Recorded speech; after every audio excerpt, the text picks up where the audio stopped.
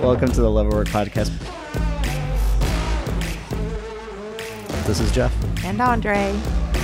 I could not get you to stop talking. Let a woman speak. Do you see what I'm saying? How to break through with your spouse, your partner. I've been thinking about this. How did you handle this? The man's kind of got it good. I feel like you're getting off on a little bit of soapbox. This is me rolling my eyes. This is really great. Okay, here we go. Welcome to the Love at Work podcast. This is Jeff. And I'm Andre. And we are so excited to have you with us. If you haven't chosen to subscribe to this podcast yet, we just want to take one quick second. And are you laughing at my announcements? Yeah, you sound like an announcer right now. Do you want me to be more authentic? Check. Prescribe. Click. Prescribe. It will make your marriage better. Not prescribe. Oh my goodness. Subscribe. I'm in my medicalese right now. Oh, so we're in the process of making 100 interviews, doing 100 interviews with couples from all over the nation, hopefully the world, on this idea of love or work. Is it possible to change the world, stay in love, and raise a healthy family? Today, we have a really fun podcast. This is lighthearted, but also we ask some pretty tough questions. I wouldn't call it lighthearted, but it was great. We talked to Leroy and Donna Barber. They are the co-founder of the Voices Project, and Leroy is also the author of his latest book, Red, Brown, Yellow, Black, White, Who's More Precious in God's Sight? And yeah, they've been friends of ours for years. Actually, a thing that happened over the last year, Leroy, right before all the things happened in the football season, he chose to take a year off from watching the NFL football. This is a little known fact.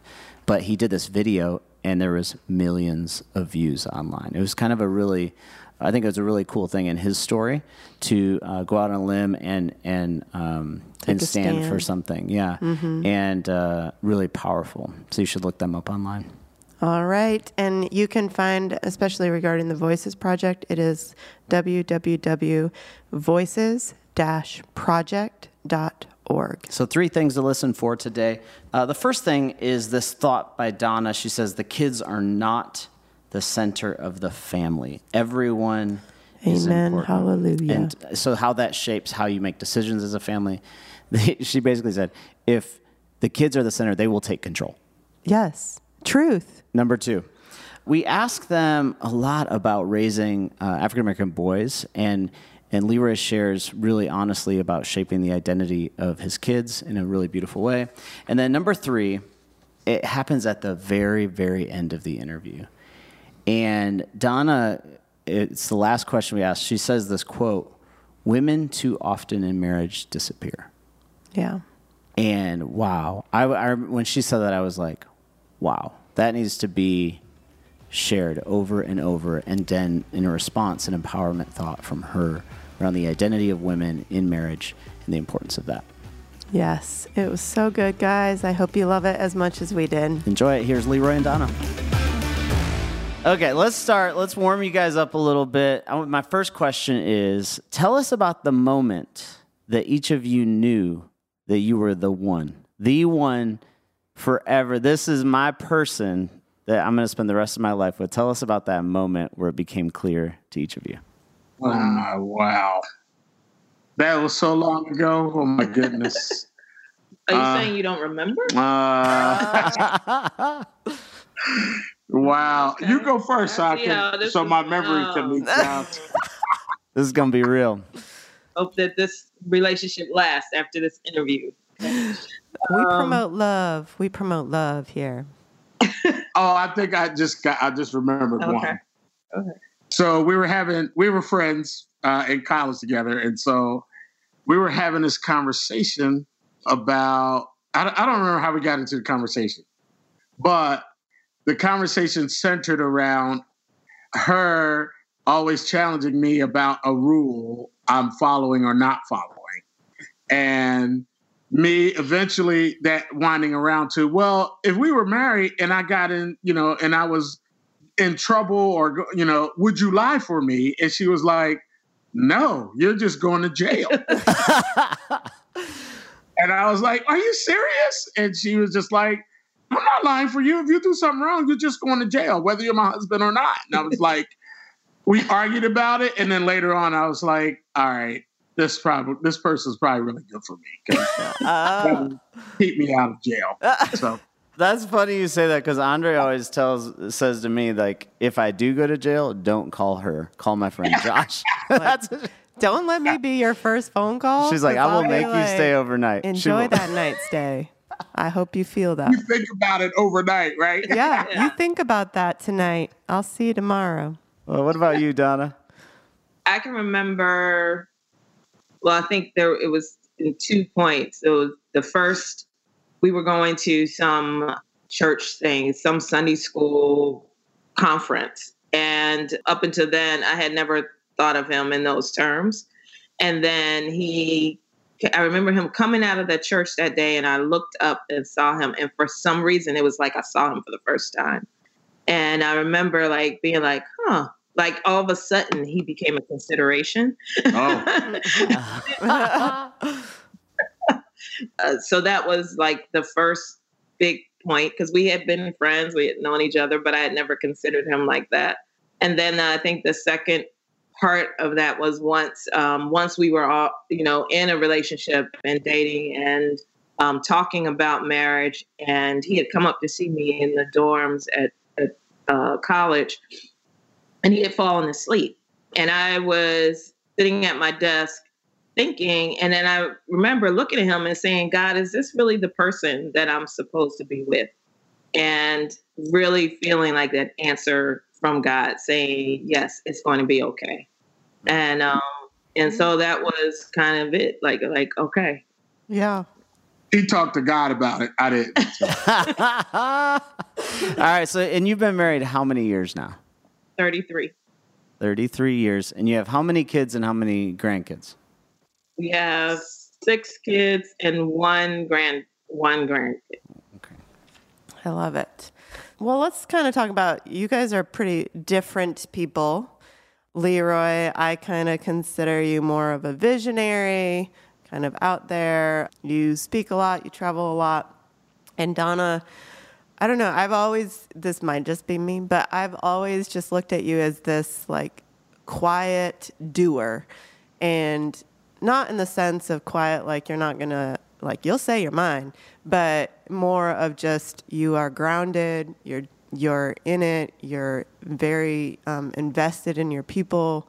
And so you just have very different personalities. That's pretty accurate. So tell us about how that has played out in your relationship. Oh wow. Mm. You want to start? Well, I think we have been in conflict from the time we met.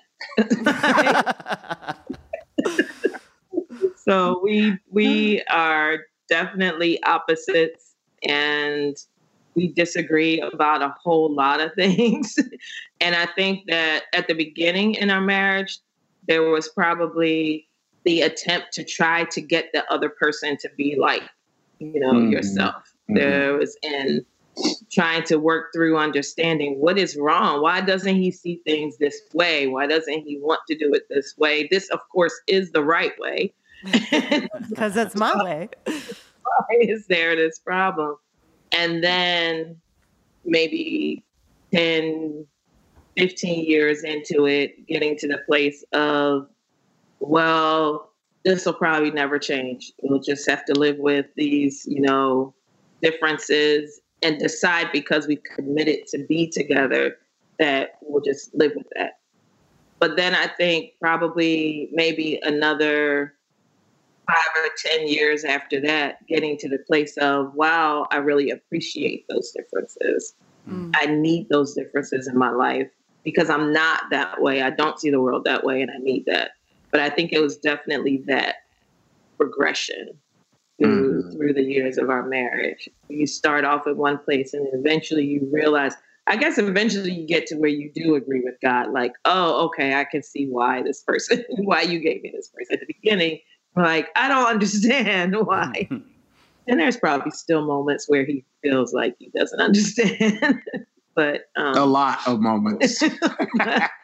But I mean, we're strongly opinionated and we're going to disagree.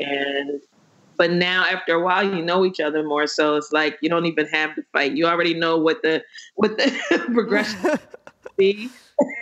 So just like, yep, whatever. And you go on.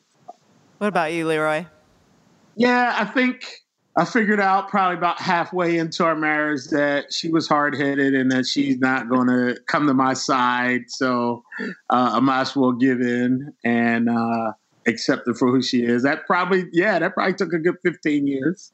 Wow. You hear that, everybody? 15 years for that. Easy, because we're both very strong, have very strong opinions about things that don't match. So that difference probably started solidifying about 15 years in, just accepting. And then I think appreciating what the person brings to the relationship, to family, to our work. And we kind of let each other do their thing and then try to bring it together. When we try to like start from the beginning, like, okay, we're going to do this project. It's like, oh my gosh, she's trying to do her point. I'm trying to do mine. It gets all crazy, but it's much better when we know we got to do something. She does her part. I do mine. And then we bring them together with some more formed opinions. I think that there is a part of me that always wants us to, why can't we just work on this together? There's probably still a part of me that wants to do that because I'm such an external processor. I want to talk through something with someone. But then it ends up being frustration because he's not going to see things the way that I want him to see it. So maybe not. Are there ever times where you're like, man, if I bring this up, I need to bring it up with my partner, but I already know what they're going to say. I don't even really want to talk to them about this right now because it's just not going to go in the right direction, right? What are you thinking of, honey? Yeah, definitely. Daily, probably. But no, not daily, but yeah. So Donna, I know, Leroy and I are great friends and we're both great visionaries. Great, yes. So if someone listening was married to a visionary, what advice would you give them?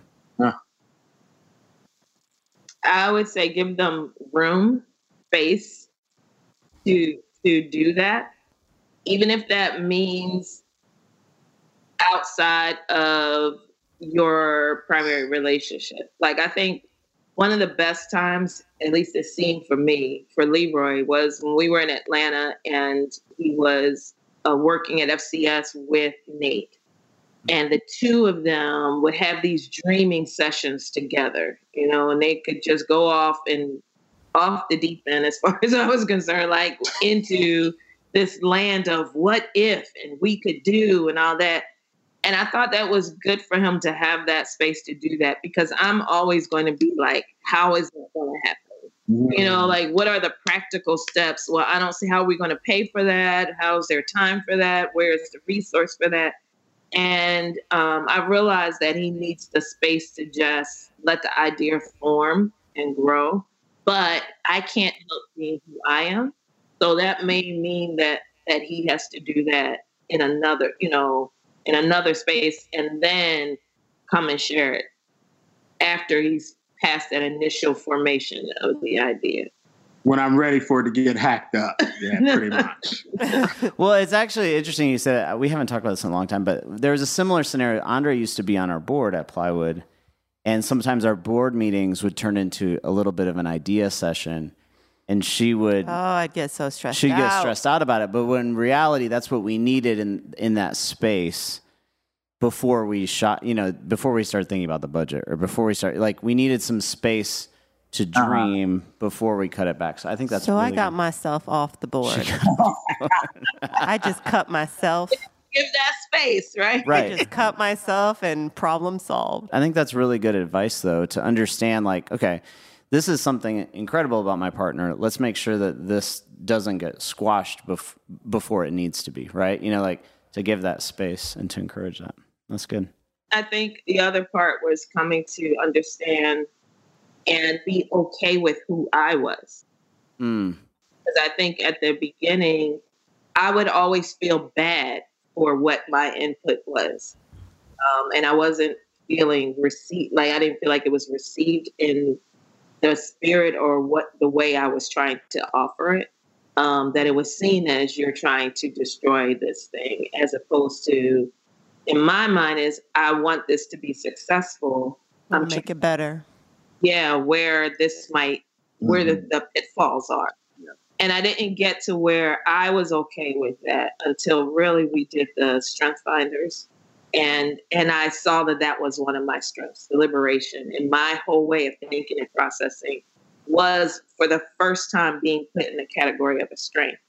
And once I saw that about myself and was able to just accept that and receive that about me, then it was okay if, people didn't always see it that way. I knew that this was a good thing and that it was a needed thing, but it was just finding when was the right time. I love that. So let's shift gears a little bit. You, Leroy, and Donna are both involved in a lot of like racial discussions and all of these kind of things and have a platform in these areas. But in some senses, it can be, contentious, tension-filled issues.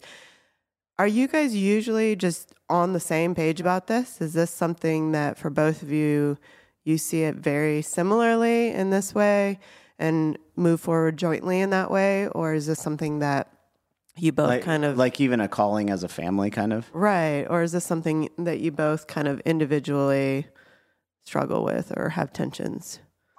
I think that's a great question. That's a really good question. I think foundationally, we're on the same page around those issues and what we believe and think. And a lot of our experiences, negative and positive, have been together in that area, which kind of has created a foundation. But I think how we solve problems is different, right? So we're foundationally in the same place, but generally, Donna is more, hey, let's look at this step by step. Let's walk it along. Let's listen a little more if we need to, those kinds of things. And I'm more of, nah, I want this thing to change. And I want to put the last thing out there and then work towards it. And so we go about those things a little differently, but foundationally we agree. I think that's true. And I think that's what allows our relationship to continue and to thrive, is that on the big issues, we are on the same page. It's the working it out, how to address it. But we agree on the issues of race and privilege and poverty and all these different big things that we talk about. But how we go about addressing it, we may not totally disagree, but it's just that we focus on different areas and we respond to it in different ways. Well, I'd love for you guys to unpack a little bit about your story that has led you to even now, like thinking about, I was thinking about some major transitions you guys made as a family or as a couple. From one, moving from Philadelphia, I think you came from Philadelphia to Eastlake in Atlanta, Eastlake to South Atlanta to, you're in the Portland area now. But you've made some major, those are probably major turning points in your life or in your family's life. I'm curious, how you guys processed those moments as a couple and said, hey, we're going to go do this. How did that transpire? Again, we have different processes on how we initially hear things, I think. But if we are starting to hear the same goal through these different processes, then that kind of gets our attention. So when we moved to Atlanta, I had a trip there. I heard something. I thought I heard something and feeling something and discerning something. And while I was there, and then Donna had experiences and thoughts and discernment at the same time. And then when we talked, it was like, we got to pay attention to this, and then start talking about it and praying about it and talking to mentors about it was the process for Atlanta. I think it just kind of came to us both from a different place. And you guys have also been very, very intentional about where you live and choosing where you live. not just the process necessarily, but how and why, what are you very specific and intentional about in your place of living? I don't know that initially we started out really choosing, like in Philadelphia, circumstances led us to a particular place or area.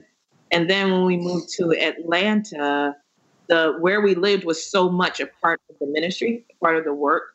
So it was our first visit there, Bob Lupton driving us around and showing us, oh, this is a neighborhood we're working in. Would you consider living here and being part of the work in that neighborhood? Mm-hmm. But I do think that he showed us 2 houses, and one was a lot nicer than the other one. And I really wanted the nicer house. But at that time, I don't think that Leroy even considered that I had a different choice. I think saw the house and was like, oh, yeah, this is it. This is where we're supposed to be. And I remember sitting in the car and listening to him and Bob standing outside that house talking and thinking, oh, my God. But I was certain that we were supposed to be in Atlanta. I was certain that we were supposed to work with that ministry.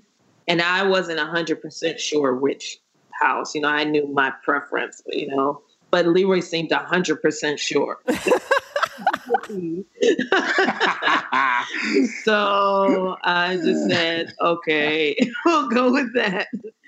I gotta take it when she's like giving that space. I gotta take it. You gotta take it and run. You jump on that. Not that often. Yeah. Has Leroy ever been 100% like? Has he never been 100% confident of the decision? Right. If he's not, he's gonna fake it. Right. Yeah. But I think that's been part of the story I think that we've experienced from you. Even like, I mean, once you're in your home, right? And we didn't know you back when you were in Eastlake at that neighborhood, but in your house in South Atlanta, there's this special thing that I feel like you guys lived, which was like, we have this house and it's open to our neighbors. It's open to everyone. I'm curious, like so hospitable. Yeah, hospitable. This isn't just for us; it's for all of us, right? I'm curious, has that always been the value you guys have had, and has it brought tension in your family at times? I'm curious about that. I think again is not that we agree that our house is supposed to be. That our house belongs to God, I'll put it that way, and to be used for whatever He wants to use it for.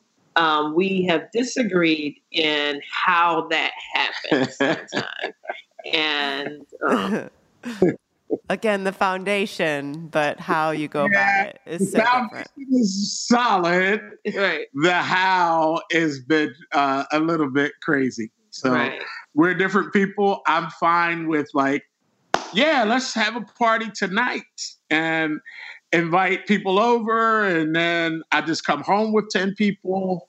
And that's not okay. That is not. And so we've had to figure out how to do that. Well, she needs warning. Yeah. She needs time. Even if I'm thinking, hey, let's do that tonight, I need to make a phone call, girl. And if she has that kind of warning, she it's better.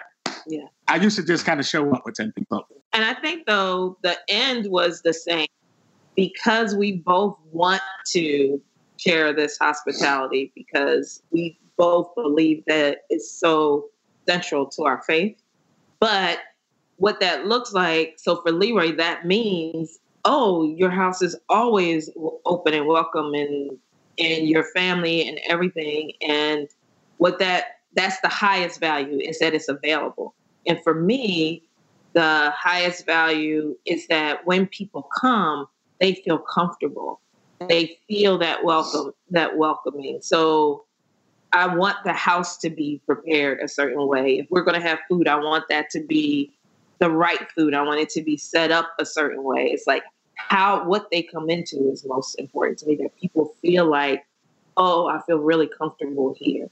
And I feel like if the place looks crazy or we don't have enough of something or whatever, then people don't feel as actually welcome because they don't feel like they feel uncomfortable that they have put you in an awkward position, which makes them feel awkward. And that does not feel like good hospitality to me. It's interesting to think about that because, like, what I hear you guys saying is that there's this shared value, whatever that value is as a couple, like, yeah, we believe this to be true. This is something we want to be about, this idea, right? But the approach is coming in such two totally different perspectives. But yet, as long as we can agree on this value as a couple, then let's talk about what that means and the positives and negatives of how we get there. Yeah, we can work it out. Yeah. All right, I got a harder one here. Uh-oh. So you have children. How many? 6. So it's 6. 6, and I know a bunch of them are boys. So tell me how it has been for you raising African American boys or children just in general, but especially in this time and with all the things that's happening in society and the news and police stuff and all the things. How has that been for you raising Black boys? I think in the beginning, we had 2 boys and a girl. In Philadelphia, it was very different to raising kids in general where we lived. It was, a general comfort in our community because it was all Black and our church was all Black. Our church was all Black, right? Like it was a very comfortable space for us and one we were used to, right? We were part of the Philadelphia culture. So they were being raised in that culture and nurtured in that culture where we didn't always have to think about their identity as Black men, as Black boys being raised, because their identity was being shaped the way we wanted it to be within our, where we went to church, within where they were going to school, within our neighborhood, all those kind of things. Most of our family lived there. So identity shaping wasn't a big concern for us then. When we moved to Atlanta, it was interesting because it became more of a thing for our kids because we moved from the north to the south. And what that meant for women, our daughter is the best athlete in the family. And I spent more time playing sports with her, playing all those kind of things. But then when we moved to the south, there was a big problem with her doing those things in the culture. And so how their identity now was playing out was shaping our daughters so that she didn't feel second class being a woman and Black woman in the South, but then shaping my boys on how you treat women and how, their thoughts about women and all those kinds of things were that became important raising our boys then. So now it was an identity. There was a little bit of a shift in how we had to do that because they were seeing some examples that we didn't necessarily agree with. And we moved into a cross-cultural space. So we started intently being in community and working cross-culturally in the South, Black and white majorly. So it was important to kind of help shape their identity, us taking a little more intentionality around their identity shaping. So those things were different North and South, and they were different racially between communities, Black and white. As our boys got, they were cute little quote unquote Black boys, right? Up until a certain age. And then all of a sudden they were a problem or a nuisance or a threat, right? That happened as they grew up. So where they weren't cute Josh and Joel anymore, they were threat Josh and Joel. They were scary Josh and Joel. So helping them navigate that became important. What is the sum of the language that you used? I mean, I think for maybe other Black couples listening that are struggling in this area or have a lot of fears about their children growing up in this society right now. What are some of the things that things you've said to your children, ways that you've kind of communicated these things to them? I think one of the things that comes to my mind is I remember saying to my sons once, if you end up in the back of a police car, your whole family is in that police car. So there is never any time that you will be looked at as disconnected from us. So wherever you are, whatever you do, you take all of us with you. Every time you leave this house, you represent us. And I think I've said that to them. I probably have said that to the children that we've worked with too, just in the community, that you don't, it's funny, I guess I haven't phrased it this way, but this individualism is really not a privilege that as a person, as an African-American person, you get to enjoy. Like, we are always fully looked at as connected to everybody else, everything you do, good or bad. Right.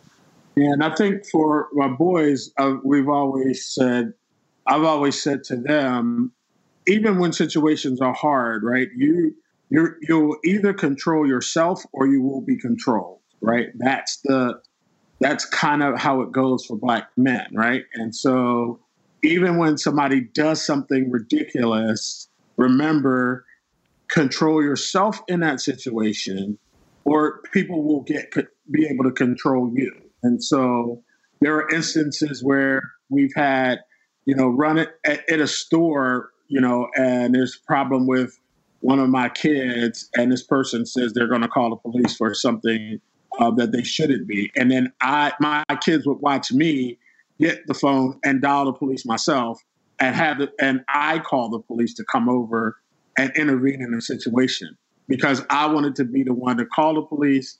I wanted to be the one the police, when they walked up, asked for me. And I kind of model that for my boys. Like, if you don't control yourself and try to gain some control in the situation, you will be controlled immediately. So we talk a lot about that. That's really good. It's kind of I love the language you use there. You either control yourself or you will be controlled. I think that's exactly what you said, which I think it's interesting. It's a different way of approaching this idea of power, whether that's and self-control, somewhere in the midst of those two things. It's really beautiful. So I'm going to transition a little bit and looking ahead now. Like the age spectrum of your kids is very broad, but some of your kids are graduated. They're starting their own family. They got married, right? We had a recent wedding. So I want to hear, as a mom, as a dad, what's been going through your mind in the midst of that new season with kids getting kind of like, it's like getting beyond your, not that we have any control over our kids, but they're out of your house and they're making their own decisions. I'm just curious, in your minds, what are you guys processing now in this new season? And it's been the last few years, but how has that transition happened for you guys?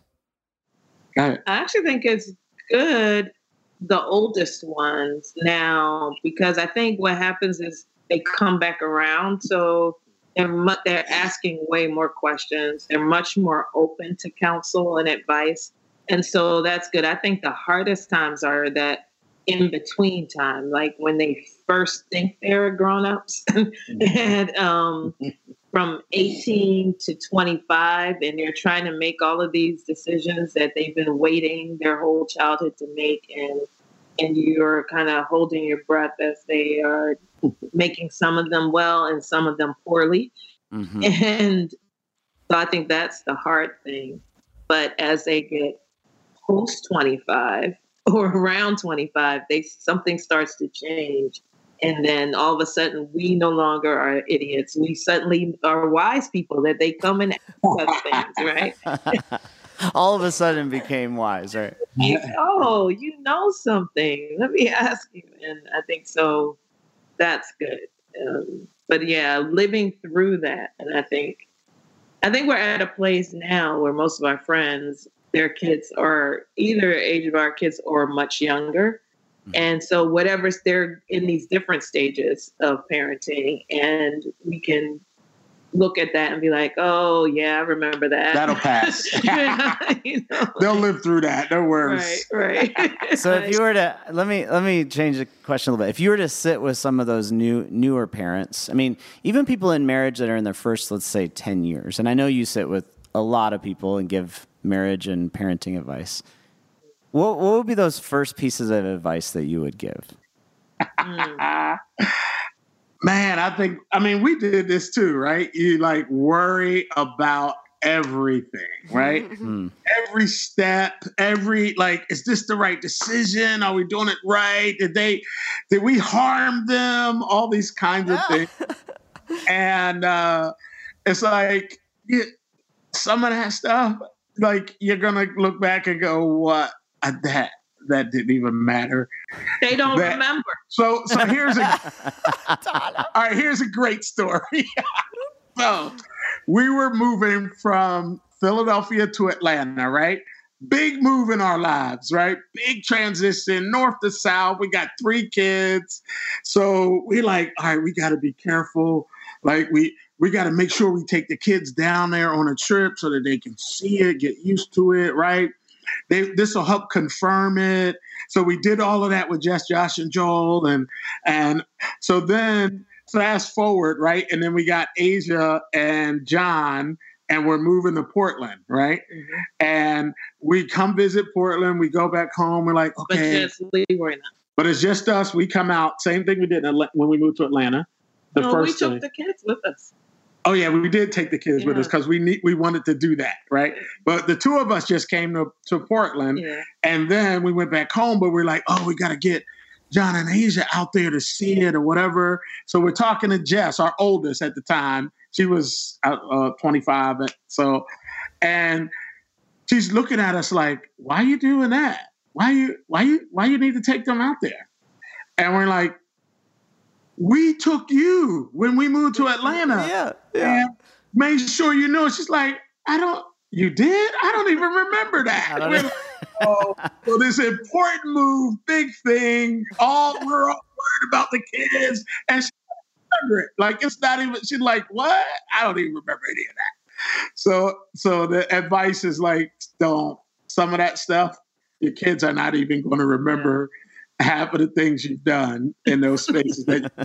And you're worried about their like future counseling. So, what would you add to that, Donna? I think that's true. I think the other thing is that I say to parents that the kids are not the center of the family. And that they're part of the family. And every person in the family is important, including mom and dad. So don't make them the middle, and everything revolves around them. Every decision, every schedule, everything is around them, because they will totally own that space and be like, yeah, everything is about us. Take it all away. Right?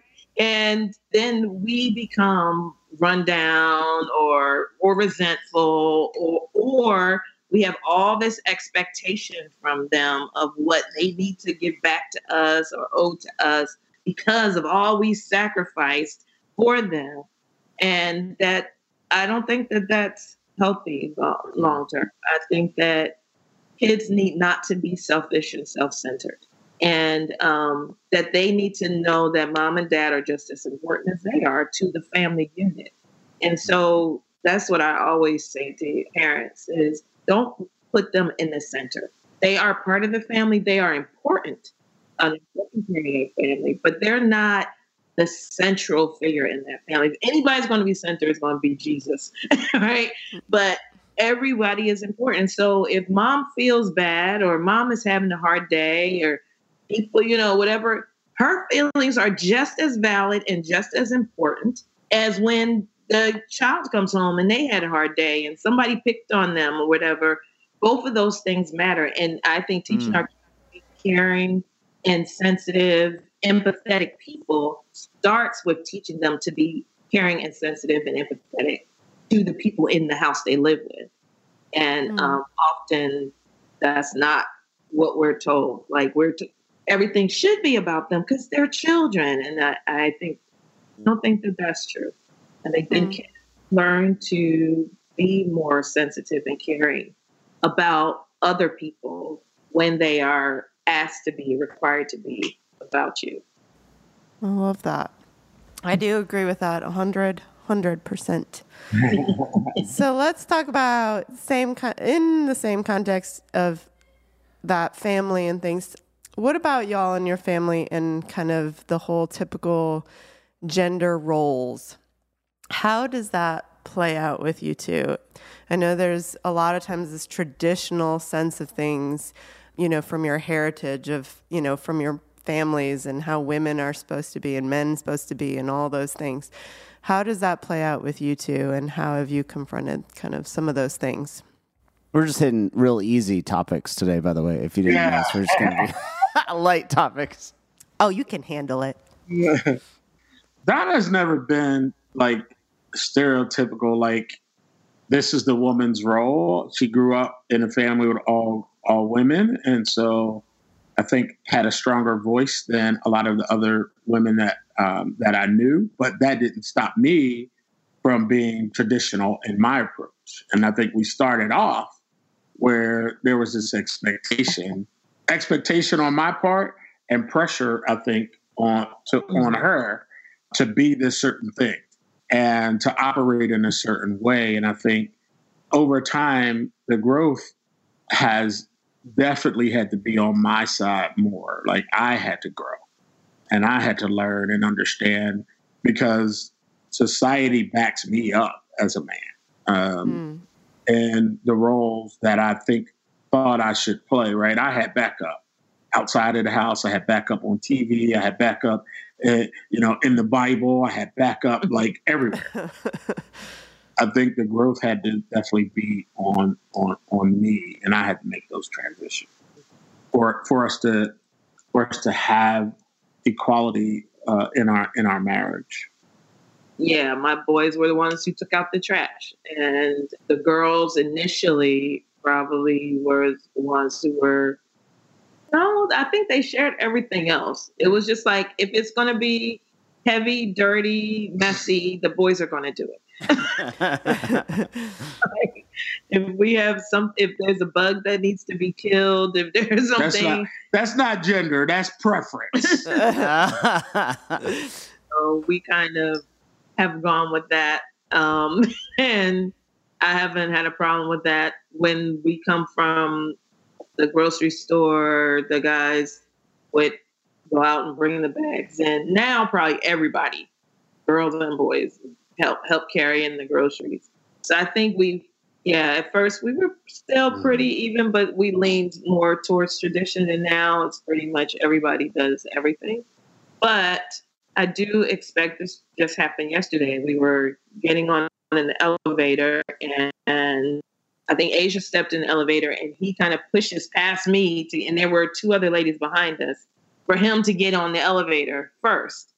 And when we went to get off, he was getting ready to get off, and I pulled him back and I said, "You will not get off till every other woman on this elevator gets off." And so I think there are instinctual things that I still think of as what a gentleman does and how he respects women.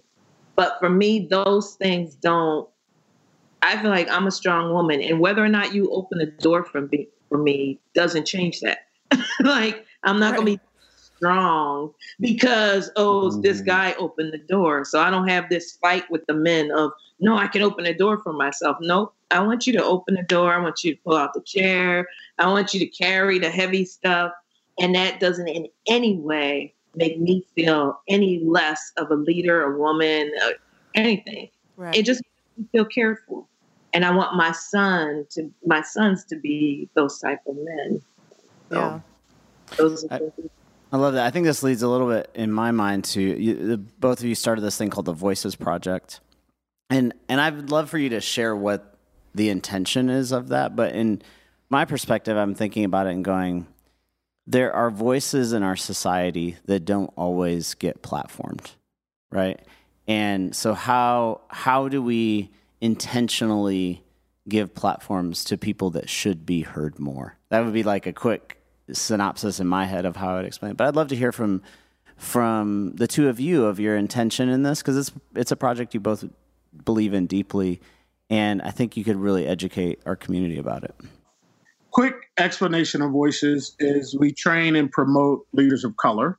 And how we do that is geared in a lot of what we've been talking about, identity, helping people and leaders of color be okay with their identity as a person of color and letting that be the thing that guides them, that they don't have to step back, ease up, not give their opinions, not those types of things in the context of which they desire to work or where they feel their giftings are.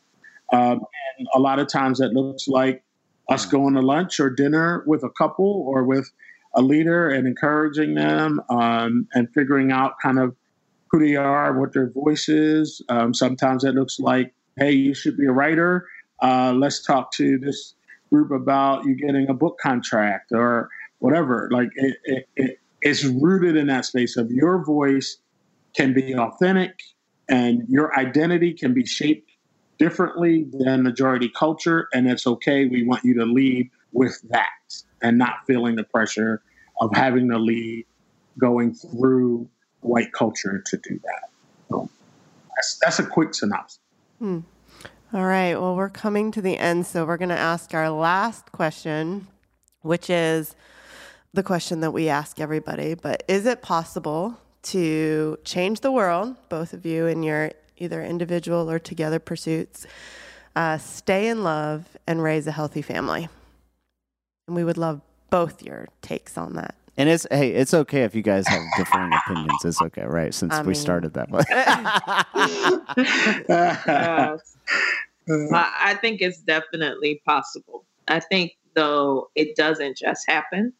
I think you have to be committed to it, and I think you have to work at it always.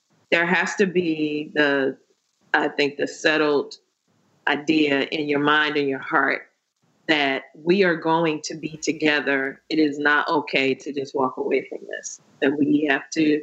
So that means when there is conflict, when there is disagreement, whatever, we have to find a way to make it work and a way back to each other. You can't leave.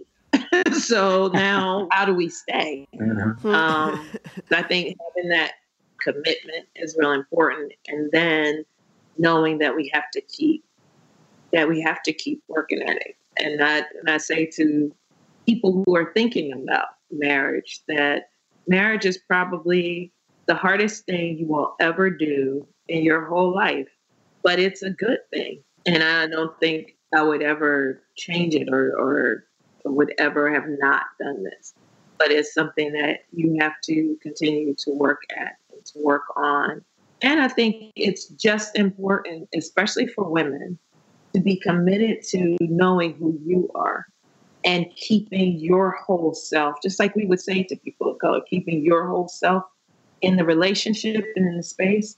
I think so many women over the course of marriage disappear. And you have to work against that to keep yourself there, like who you really are. The person when you were a little girl and you were dreaming to be, you have to remember that and hold on to that and pursue that.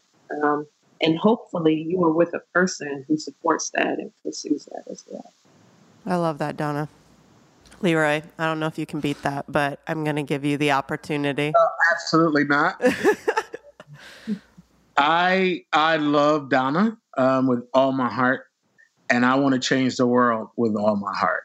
And we have been able to do that by committing to each other and sticking in there, working through some hard things, and also keeping our focus outside of ourselves, keeping our focus on if we're going to change the world, we're going to do it together, and we're going to commit to doing it. And so those two commitments have changed me. It's allowed us to do some incredible things together. It's allowed us to be deeply disappointed together. Our family, when we started this, people were like, your family, how are you going to do this with your family? You got all these big, grandiose ideas, and we've been able to bring our family along in this process. And, watching our son get married brought such a deep sense of completion and joy. Wow. For him to pledge his heart to another person and knowing how that heart was shaped, that was just like, that was a reward for all of this stuff that I didn't expect. And and I think seeing even the choices that they are beginning to make as adults that are consistent with the big ideas that we have attempted to teach them and model before them in their lives.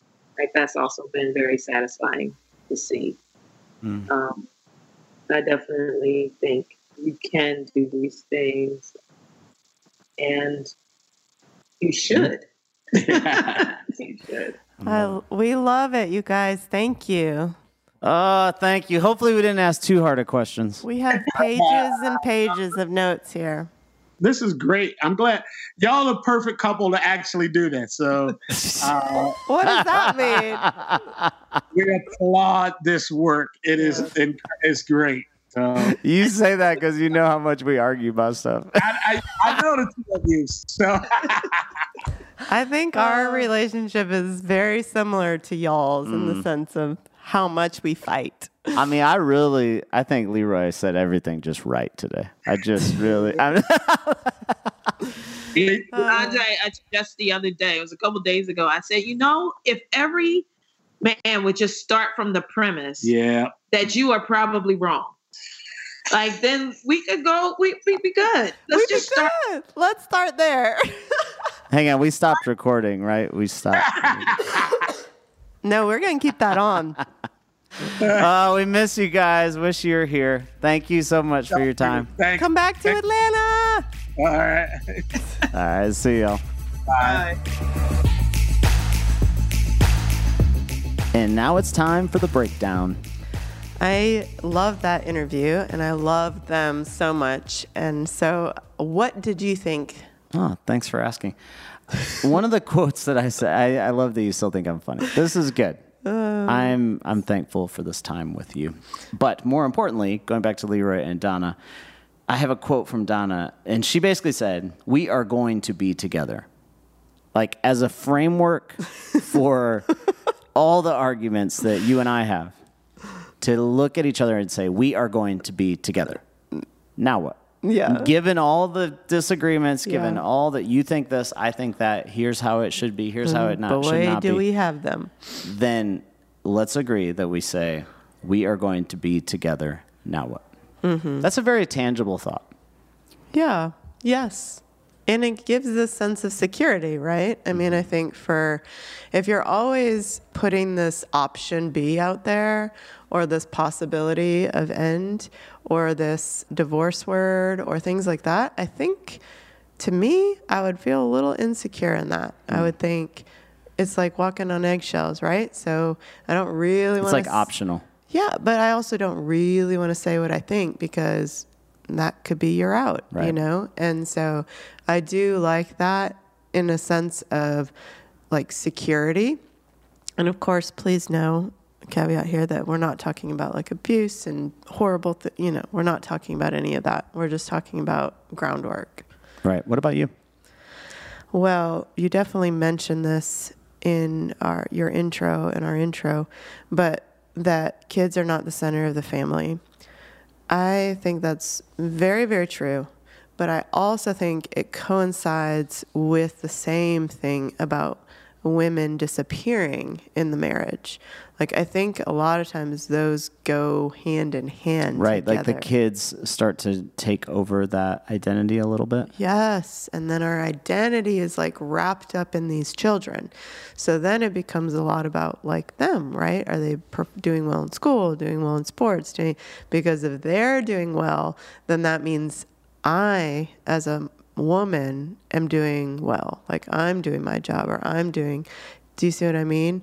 And I think that's where we lose ourselves a little bit as women. I think focusing so much on our kids and their behaviors and whether it's measuring up to what we want or not is where we lose who I am. It doesn't matter what the kids do or don't do. Who am I? What do I love? What brings me joy? What brings passion to my heart and soul? And anyways, I kind of blended those two together a little bit. That. And it resonates. I have a quote from Leroy that he taught his sons that was really good. You either control yourself or you will be controlled. I thought that was, this was the conversation we were having about raising his kids and the tensions in a racist culture that we live in, and all the tensions, especially that have gone on in recent years, but historically also. And I just thought it was an interesting approach and phrase to educate his kids in the tension of power and how to rise above it. And I don't know. I thought that was really good. Yeah, I think for anybody raising African American boys and girls, I think that is crucial to all of the things, and even just how, raising our boys to how we should be treating women and raising our daughters. I mean, I loved how he talked about how his daughter was like the best athlete in the family, and like how he could still just give her like dignity and strength in who she was, despite that it didn't kind of like go line up cultural with expectations, norms, or whatever that is. So I loved like all of those kind of principles with children too. I thought one of the funny things they said was to stop worrying about everything because your kids will not remember any of it. Like they just don't remember the things you think that they're going to remember. I thought that was so funny. And it kind of, for me, I was like, that's kind of nice to know that they're not going to remember everything. I know. I'm so worried about like their counseling bills and all these sessions that they're going to need because of, I'm sure, things I've done, but no, I think for me, it was also really great to hear that, because it's like all these little things come up in school, in certain, conflicts with other children or other, all these little things that just take up so much of my headspace. Oh, it was really nice to hear that and be like, you know what? I think I can just let it go in the big picture of it all. That's right. Well, this has been another great episode of Love or Work. If you're following along, I would encourage you to share it with a friend. Share, if this connected with you, just email it to a friend or text it to a friend, or make sure you subscribe if you don't already subscribe to the podcast. And you can follow everything that we're doing by following our Instagram account, instagram.com/loveorwork. We look forward to seeing you or hearing from you in the next week. See ya.